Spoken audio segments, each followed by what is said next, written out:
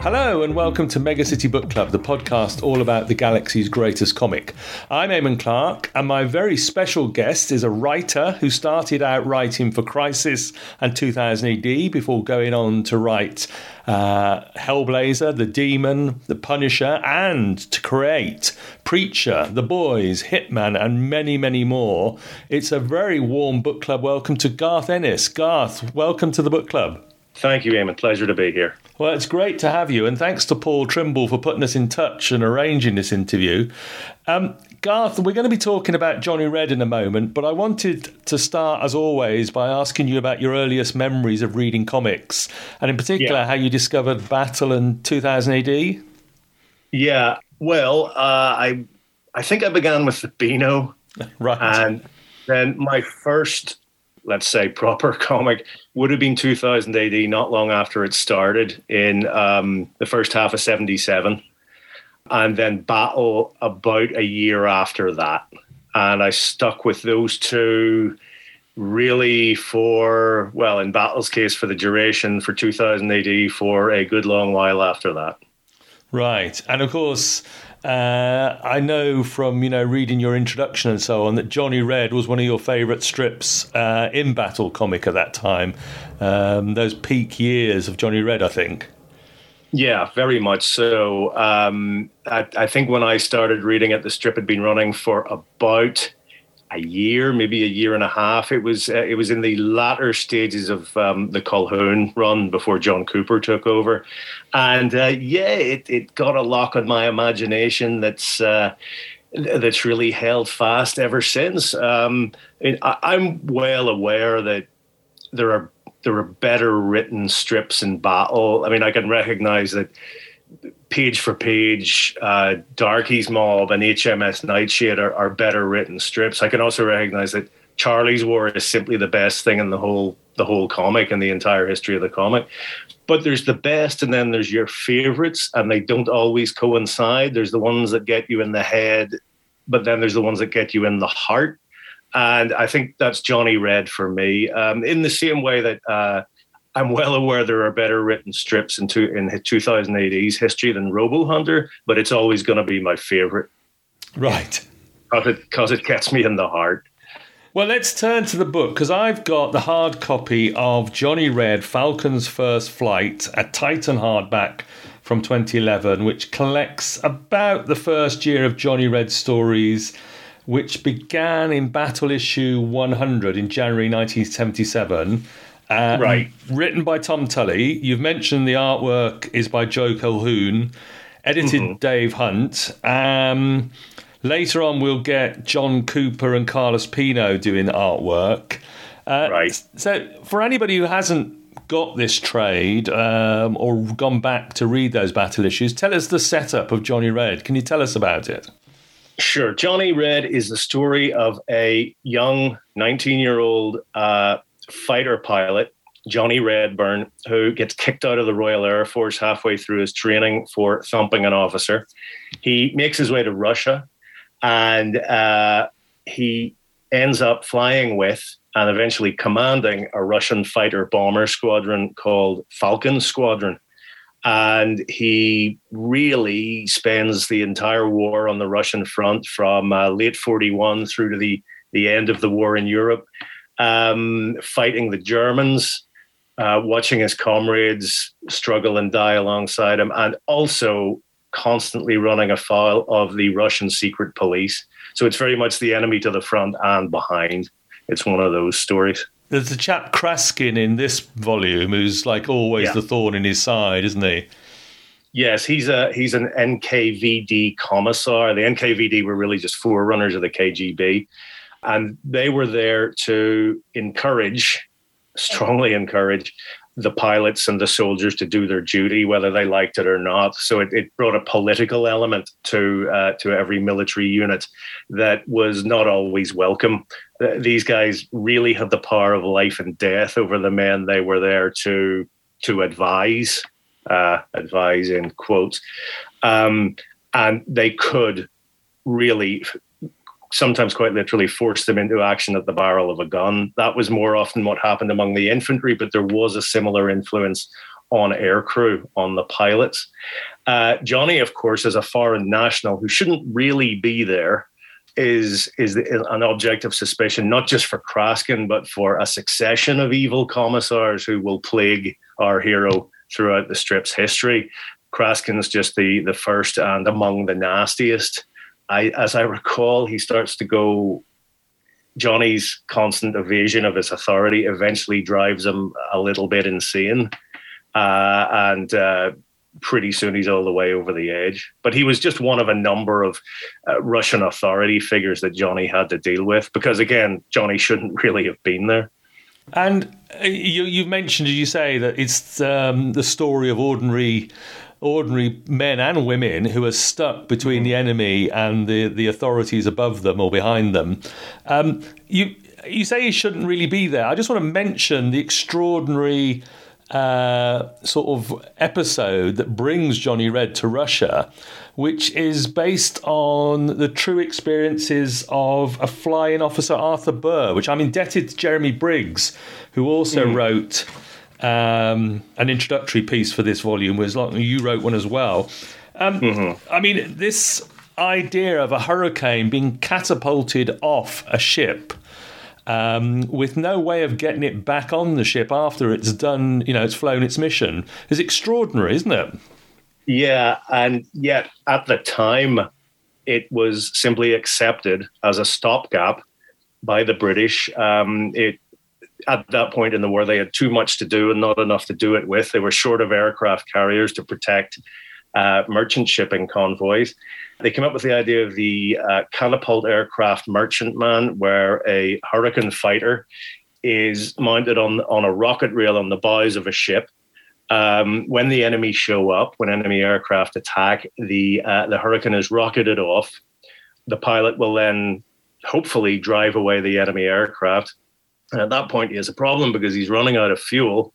And if he's not in sight of land, if he's maybe in the middle of the Arctic Ocean or the Atlantic or one of the other convoy routes, he then has to either bail out of the aircraft or ditch it in the water and hope that one of the convoy escorts can pick him up. This is, if you think about it, quite a clever way of getting Johnny to Russia, because after he gets kicked out of the RAF, he gets a job really as a galley hand on the ship, what's called the CAM ship, as I say, the catapult aircraft merchantman ship that's on its way to Russia as part of a convoy's escort. So the ship is bombed. The Hurricane's pilot is killed before he can get aboard his aircraft. Johnny, with rudimentary pilot training, grabs his flying gear, leaps aboard, takes off, dogfights with the German attackers, and then, with no ammunition and precious little fuel left, he makes for the Russian mainland. And that is how he comes upon Falcon Squadron, who are also, in a way, a peculiar group of orphans. They've been abandoned by their high command and told to essentially sacrifice themselves to hold up the German advance in Russia. So here's Johnny, this misfit, this maverick, doesn't fit in with his own people. He happens upon Falcon Squadron, and that's how they see out the war together. As I say, Johnny starts flying with them and eventually ends up commanding them. But it's a clever way, I think, for Tully to get Johnny and his trademark aircraft to Russia, to the place where the story will play out. You mentioned his aircraft, his signature aircraft, this Hurricane. I think is it a Mark I Hurricane? Yes. And, you mentioned in your introduction to this book that it perhaps the fact that they continually are able to patch it up and put it back together again after it gets shot up so many times is a sort of comic book device. Very much so. But they were, we think back about the Hurricane and the Spitfires, but all these aircraft of this period, they seem to me to have been incredibly frail things in a way. I had Mike Collins on talking about his graphic novel Apollo and the frailty of the lunar lander in that. But the frailty of these World War II aircraft is astonishing to me, that people just went up in them and somehow lived to tell the tale. Yeah. Very, Very true. By today's standards, they are quite frail things. Although even among the various generations of World War II aircraft, the Hurricane is definitely at the lower end of the scale. It's pre-war. It's an aircraft put together from wood and canvas as well as metal, whereas one generation later, the Spitfire is all metal. The Hurricane it's slow. It's terribly slow. In the Johnny Red story I wrote, I had Johnny's Hurricane re-engined as a Mark II just to bring it up to some kind of competitiveness. But the Mark I that he flew off the cam ship would have been about 60 or 70 miles an hour slower than the German fighters it would have been meeting. And in aerial combat, speed is everything, really. It simply means that if a German pilot got into a dogfight with a Hurricane and didn't like the way things were going, he could fly away anytime he wanted. And that's a massive advantage. It means you dictate the terms of combat. So what Johnny had was this rather archaic, highly maneuverable trademark aircraft whose time was really passing. And yet we came to identify it with him. It was, as I say, his trademark. It was very much his calling card. You saw the people of Leningrad look up and see this little British fighter and shout, "Oh, that it's the Hurricane of the Red Devil." The Red Devil being their nickname for Johnny Redburn. So again, it's kind of a clever move by Tully, because he gives Johnny this very recognizable aircraft that somehow fits his own character. It's a little downbeat. It's people have written it off. They've said its time has passed. There's no use for it, but it's going to surprise them, and that's what Johnny does too. Great stuff. You've mentioned Tom Tully obviously a few times, the writer. I believe probably the longest running writer on Roy of the Rovers, but we've covered him on this book club talking about Harlem Heroes, Janus Stark, The Leopard from Lime Street. How well does he handle this this theatre of war, both the air warfare and, of course, the unusual aspect of being in the Russian camps, as it were?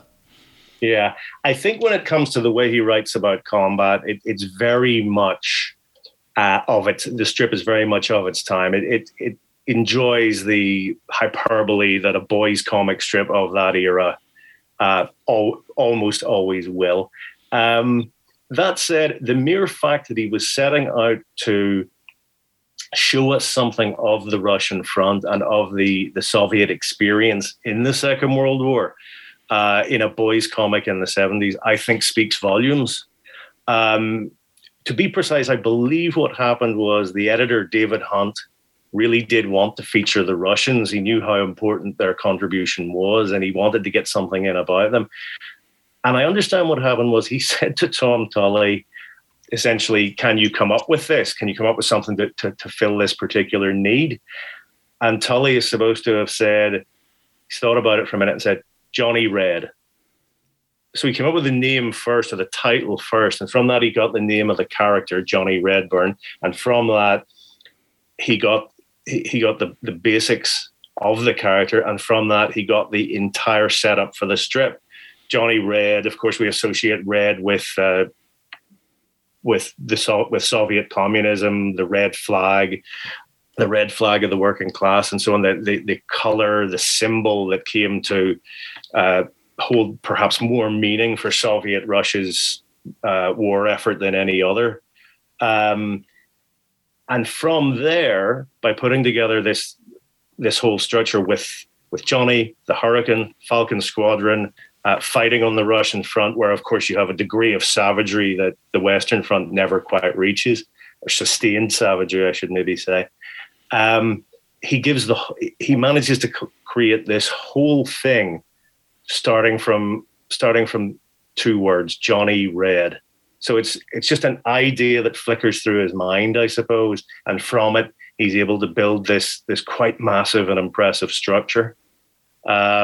So I would say hats off to him. It is important to remember that I think you're of an age with me, really.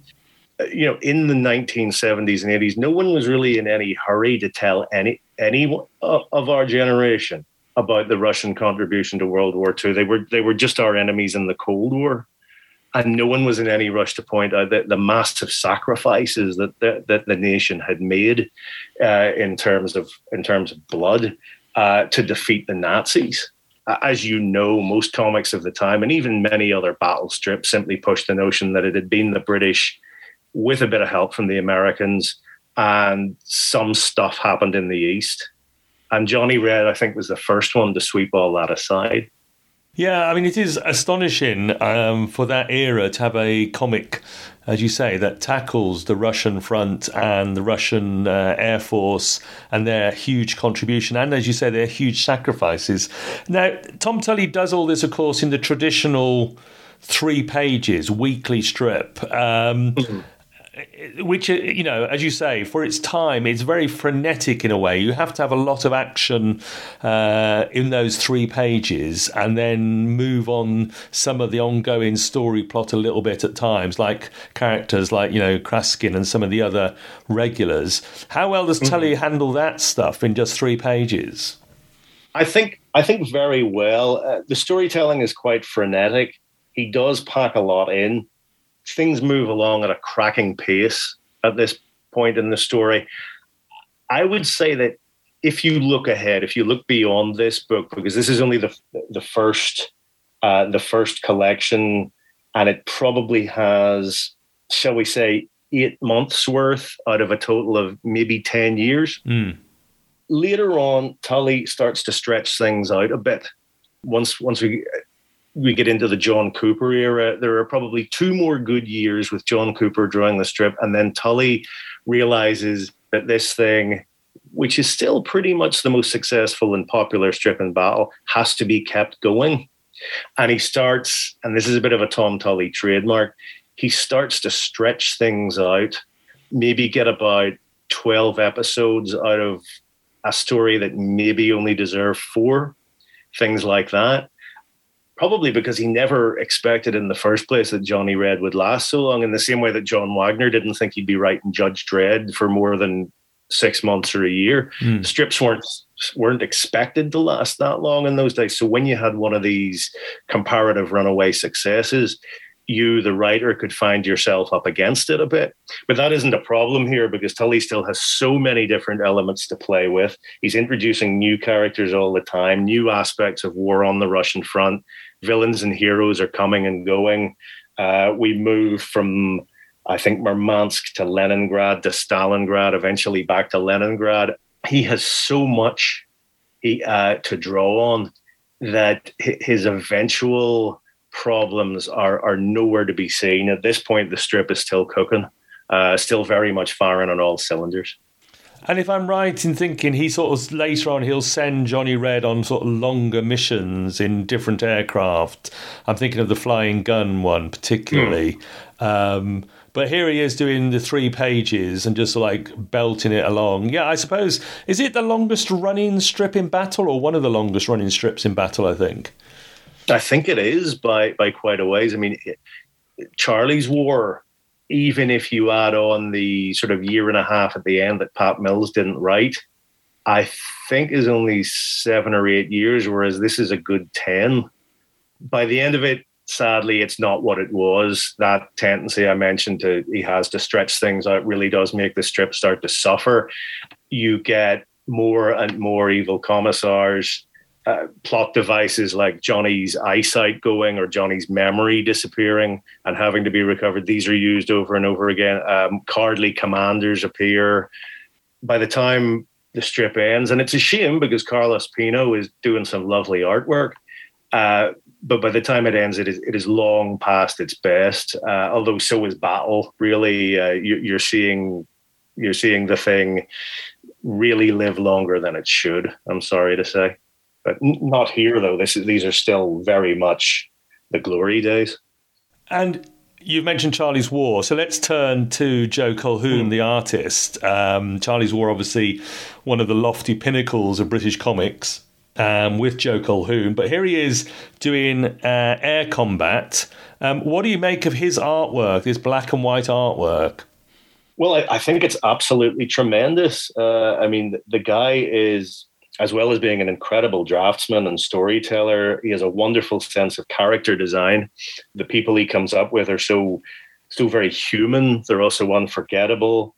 He handles the aircraft very well. He handles the very notion of aerial combat.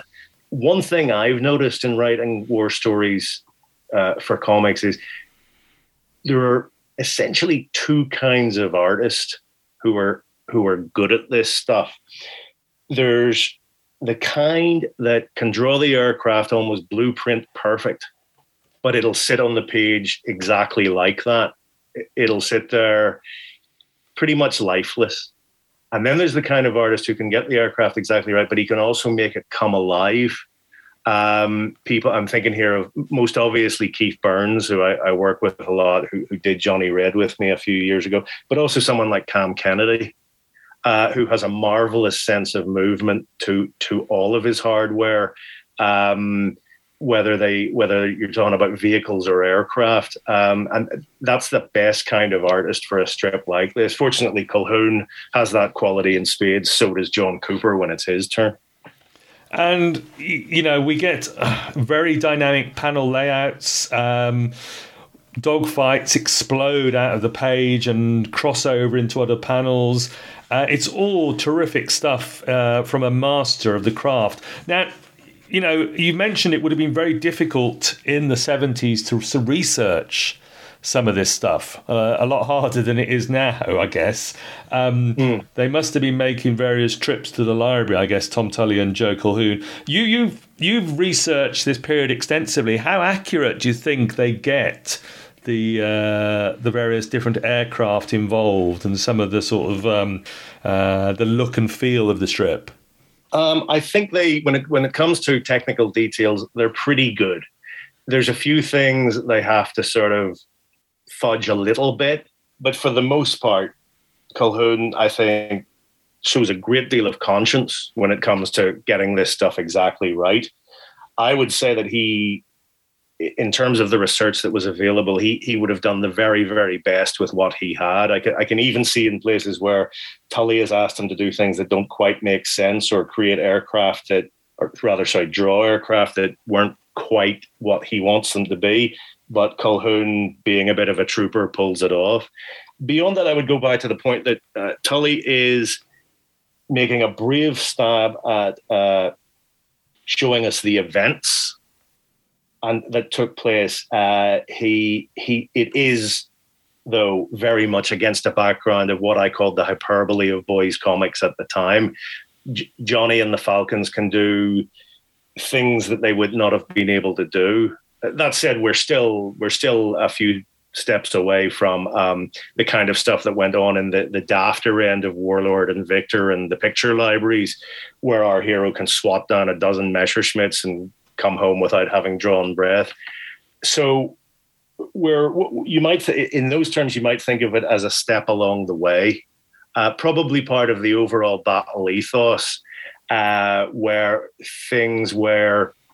I think there was an editorial push for things to be not more realistic, which is always a dangerous word to chuck around when you talk about this stuff, but a little more believable than what had come before.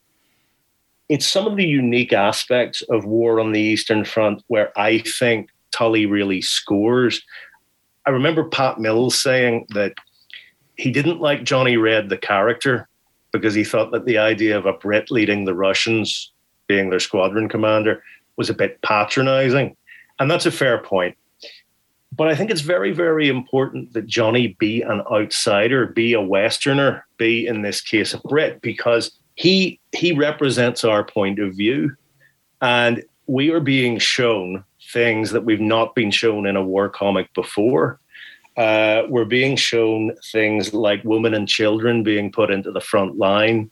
We're being shown the wounded and injured people in hospitals being propped up at the windows and given rifles to hold off the advancing enemy, to give the healthy troops time to get away before everyone in the hospital is obliterated. We're being shown the incredible sacrifice in the defense of Leningrad and Stalingrad.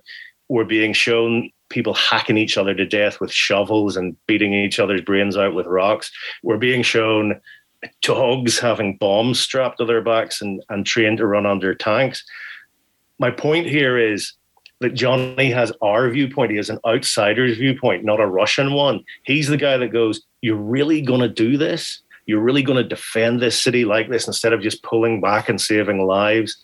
You're really going to do this ask these injured men, these doomed men, to do these things with their last breath? And the Russians, if they even notice at all, because to them, of course, this is natural. Of course, they're going to do it. They'll say, yes, we are. And I think that's what's so important about Johnny being, as I say, a Westerner, an outsider. He has our point of view, and he has our horror and our incredulity at what it is we're being shown. And all these things were true. All these things happened. These were aspects of the war in the East that almost never occurred in the West. And maybe that, and this is a long way around to answering your question, maybe that is Tully's greatest triumph with this strip. It's showing an audience that would otherwise never have been exposed to them, these things, these aspects of the war in the East. And the other thing that occurs to me, which I've mentioned before on this podcast, because I particularly remember the sort of slightly triumphalist and hyperbolic war stories from Victor Comic. It seems to me that the battle comics that I've read for this podcast, they make... because Johnny Red is a sort of working class character. I think, is he from Liverpool? Is he? Yes, he is. Yeah, he's a working class Liverpudlian. And you mentioned that these comics are about the extraordinary, sort of ordinary people doing terrible and extraordinary things and making awful sacrifices, stuck between an enemy and the authorities behind them. Does Johnny Red and some of the other strips in Battle work so well because of that sort of like ordinary people stuck in the middle? I think very much so. I think you have to once again credit Pat Mills and John Wagner with the influence they already brought to Battle from the beginning. Battle, of course, is the first of the three. It goes first. It kicks down the door. It's before Action and it's before 2000 AD. And it's where that Mills and Wagner influence is first really, really felt. And yeah, that you see that particular ethos in HMS Nightshade, which follows the four ordinary lads as they join the crew. Darky's mob, there's hardly an officer in sight. And Darky himself, although he's a captain, well, there's a story there. And of course, Charlie's War itself, which is really the purest expression of what Pat, I suppose, wanted to do with Battle and talk about ordinary people and not an officer class. In the case of Johnny Red, it's interesting because there's a couple of dots here that Tully never quite joins. Yes, Johnny Red is a working class lad from the back streets of Liverpool. And yes, that chip on his shoulder is what led to the encounter that got him kicked out of the RAF. But he goes from class-conscious Britain to the workers' paradise of the Soviet Union, where, of course, ordinary people's lives are spent like pennies, where blood is almost meaningless. When at certain points in the war, when an infantry unit, a Russian infantry unit would attack, for instance, there would only be enough rifles to equip the first, say, dozen men. So they would go first and the others would follow behind them. And then when they were cut down by German fire, the next guys were expected to pick up those rifles and keep going.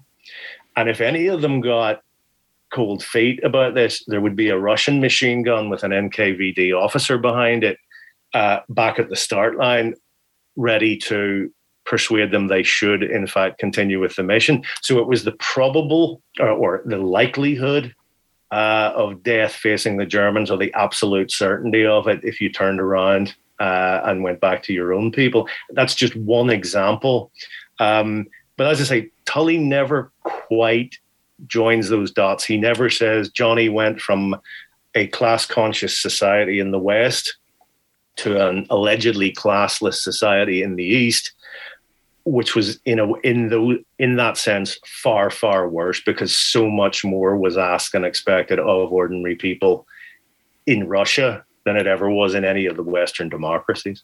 It's an extraordinary strip. If we mention, you've touched on them already, the rest of Battle and other war stories from this era, HMS Nightshade will be coming up on the pod in the future with James Peaty. Are there any other sort of like particular favourites of yours from this period, or ones that we should look out for? Well, there's Charlie's War, obviously. You've covered Nightshade and Darky's Mob.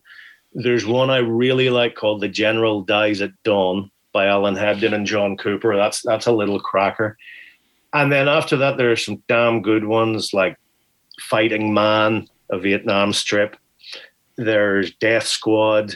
There's Invasion 1984 is a lot of fun. There's The Sarge by Jerry Finley Day and Mike Western, which is a wonderful strip. Things like Hellman. And Crazy Keller was always a favorite of mine. It was, again, written by Alan Hebden with art by Eric Bradbury. And it was Hebden's second take on the sort of roguish loner type that he began with Major Easy. This time you had an American character. And I thought, which I thought suited the idea a little better in that context. Hopefully, most of these things are going to be reprinted eventually. Some of them, as you know, already are and will be again. I mean, there's been 2 iterations of Charlie's War now, which is nice. And rightly so. It does stand head and shoulders above the rest. And I see, as we record, that they've just, I think, announced that The Sarge is coming out next year, middle of next 2022. And I mean, I should also mention on my shelf here, I can see 2 volumes of battle stories from Garth Ennis Presents, which includes HMS Nightshade. And I think that's right. Fighting Man is in there as well, isn't it? Yeah. Those were when Titan had the license to this material before Rebellion took it over. They made quite a lot of progress in getting the stuff into print. Johnny Red and Charlie's War, obviously, but they also did a bit of Rat Pack, a bit of Major Easy. And they asked me about the Battle Classics series. You know, would I put my name on that? And I said, you know, if I can pick the material and make sure that it's presented as well as it can possibly be. So we did HMS Nightshade, we did The General Dies at Dawn, Fighting Man, and a weird little strip called War Dog, which is about a dog. And we would have done more, but then of course Titan lost the license to Rebellion, who will still hopefully get all this stuff, you know, back in print and continue to reprint more of it. Titan also did Darky's Mob, which of course was always quite a controversial strip. But one of the casualties of the move, of course, was that we got 4 books of Johnny Red out up to about, say, halfway through or maybe towards the end of the first year of John Cooper's run. So we all told, we probably got about roughly 3 years worth out. And then it was back to square one. But I'm told that Rebellion will eventually get round to Johnny Red again. Oh, right. So we may get to see more volumes collecting it in the future. Yeah, you're right. There's 4 Titan hardbacks, and I've got the first one. And I think I put in our notes that the other 3 seem difficult to find, but they now seem to be back on Amazon and other sellers. I could find them again now, so I may have to get those as well. Garth, you mentioned, of course, you've written some Johnny Red with Keith Burns. Yeah. That was for Titan as well, wasn't it? Mm-hmm. That's right. Round about the time that Titan asked me about writing introductions for this stuff, they also asked me if I'd be interested in, writing new stories featuring any of the characters. And Johnny Red was, for obvious reasons, top of the list. So about 4 or 5 years ago, Keith and I did an 8-issue series, which is now, I believe, in print. And that I think that went over reasonably well. It certainly, we would have done more, but of course, again, Rebellion picked up the license, and that sort of put a halt on things for a while. I am happy to say that there's going to be a Battle Action special next summer. I think June. June or July. And there'll be I've written a Johnny Red story for that, and with Keith on the art. And I've also written a story called Nina Petrova and the Angels of Death. Nina Petrova was one of the almost the most important character in the Johnny Red strip. She was a woman pilot who led a night bomber squadron called the Angels of Death. And I really do think she's a very important character in British comics. She was really the first modern action heroine of her day. She appeared before Judge Anderson, Judge Hershey, Venus Blue Jeans, Purity Brown, before any of them. And of course, she was based on real life characters, people who actually existed and did these things. And she was a very important character in the strip. She made multiple appearances. She was the absolute opposite of the kind of female character you had in comics at the time, who, when women showed up in boys' comics, they generally screamed a lot, got rescued, and then disappeared out of the strip, whereas Nina could hold her own. And she and Johnny had all sorts of adventures together. They were shot down in Stalingrad. They flew multiple missions against the Germans as the Russians started to push back against the invaders. So it seemed only right that we should finally give her own strip, her and her squadron of woman aircrew. So it was kind of a pleasure to do that. We've got Patrick Goddard is doing the art on that one. Fantastic. So that's Johnny Red with Keith Burns again, and Nina Petrova with Patrick Goddard in the Battle Action Special next summer. That's right. I believe June or July, something like that. By the time your podcast goes out, everyone will know. I think the announcement's in a couple of weeks. Yeah. Fantastic. Something for us to look forward to. So if I turn you back to this first trade and to the Joe Colquhoun artwork, as you know, we play this game on the podcast where we imagine the artwork still survives and we could afford it. I've had a look around. There is some John Cooper Johnny Red pages displayed on various art forums, but I haven't seen any of Joe's pages. But if there was, is there a page or two you'd love to own yourself? Oh yeah, of course. If we restrict it just to this volume, because there's some incredible Colquhoun stuff later on, but if we restrict it to this volume, I'm looking at the first ever dog fight between Johnny Red and his German opposite number, Erich von Jürgen, the commander of Eagle Squadron. And unfortunately, there are no page numbers, but if I hold it up, maybe you can see, let's see, this one. Right. You see that? Yeah, got it. Yeah. It would be the second page of the episode. It's got some good dogfight stuff.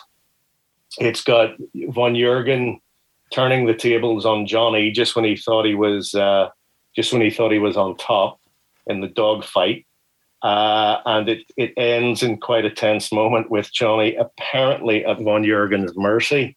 And I think I'd like this one just because it's got some great aerial combat stuff with the Hurricane and the Messerschmitt. It's got Johnny flying suicidally low through a pine forest. It really is. It really does have several moments of high drama, and I think it's as something that would stand for all the incredible aerial combat scenes in Johnny Red. I think it's a damn good one.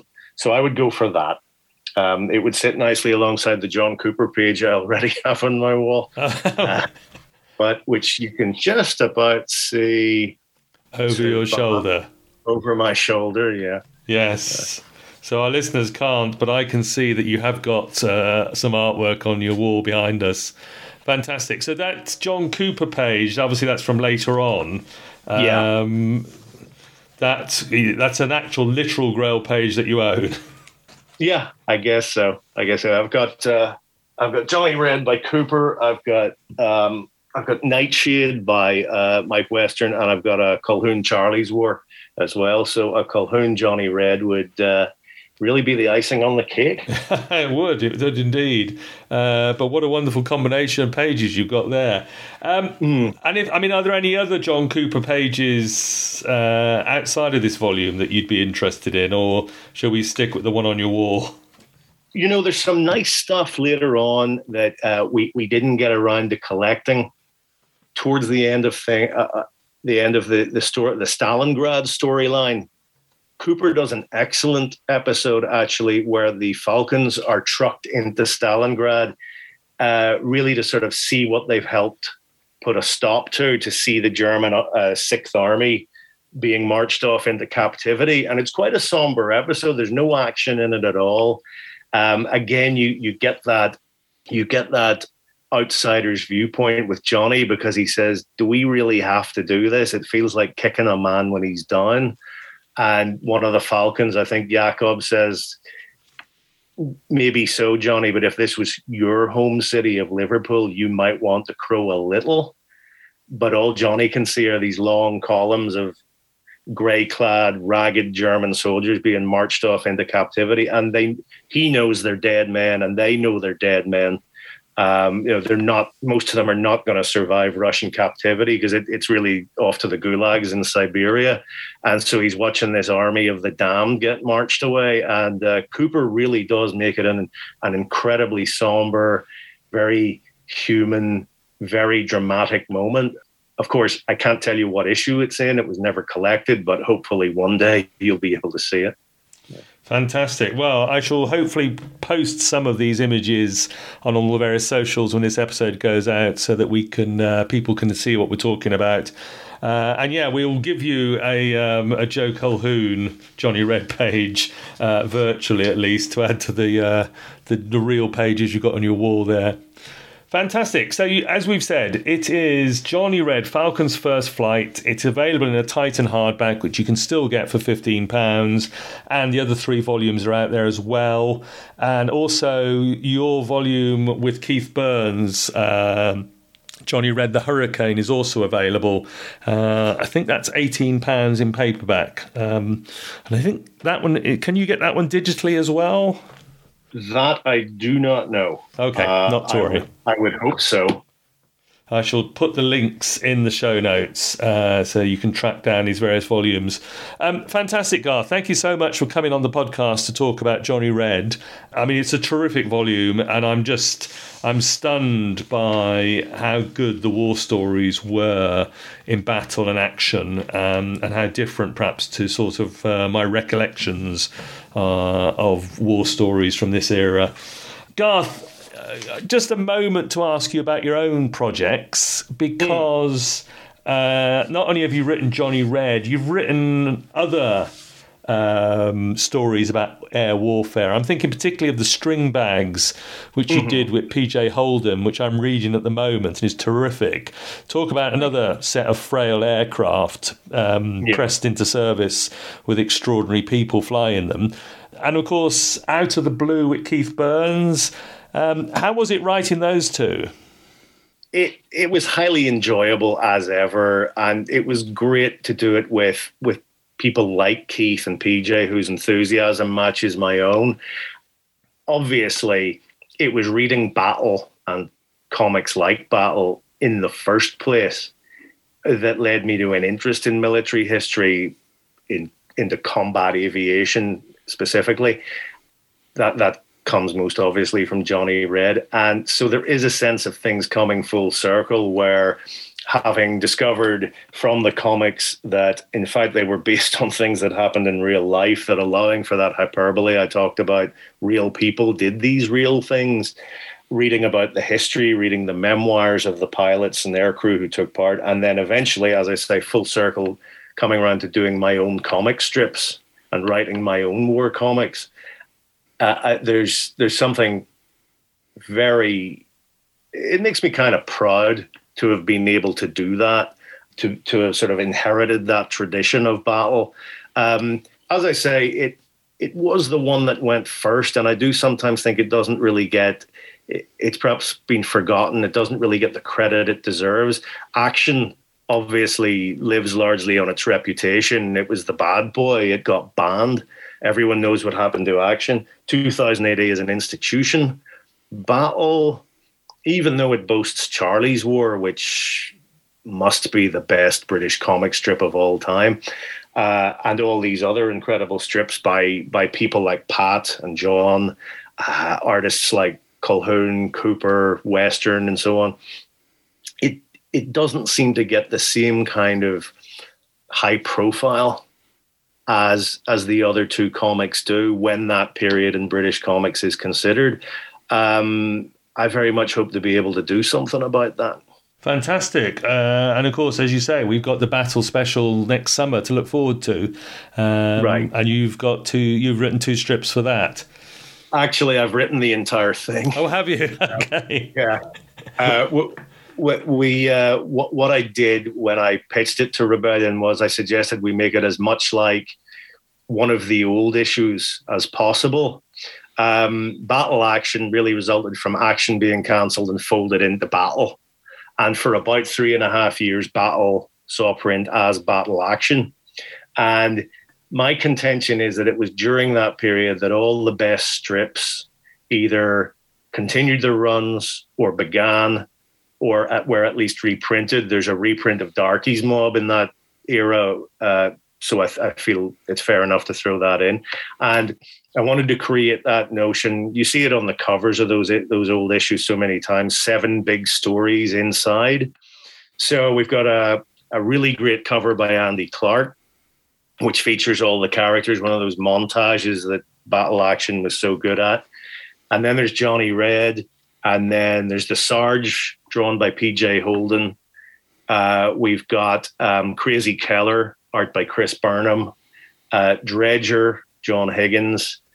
Hellman, Mike Dory.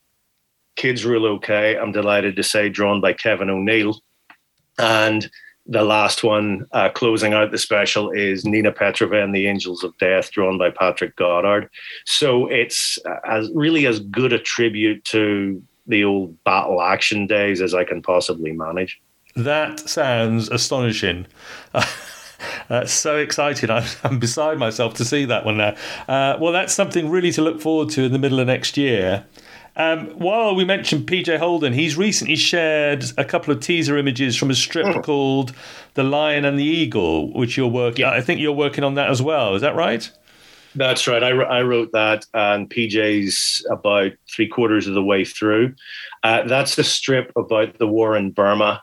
So it's Darky's Mob territory, but it's much less of an adventure strip and more of a straight war story. It's about the Chindits, who were a large British special force who were dropped behind enemy lines in early 1944, where they were really supposed to cause as much trouble behind the Japanese lines as possible. What happened instead was the whole thing bogged down in the worst possible way. They were cut off and surrounded and ended up fighting a number of extremely vicious rearguard actions.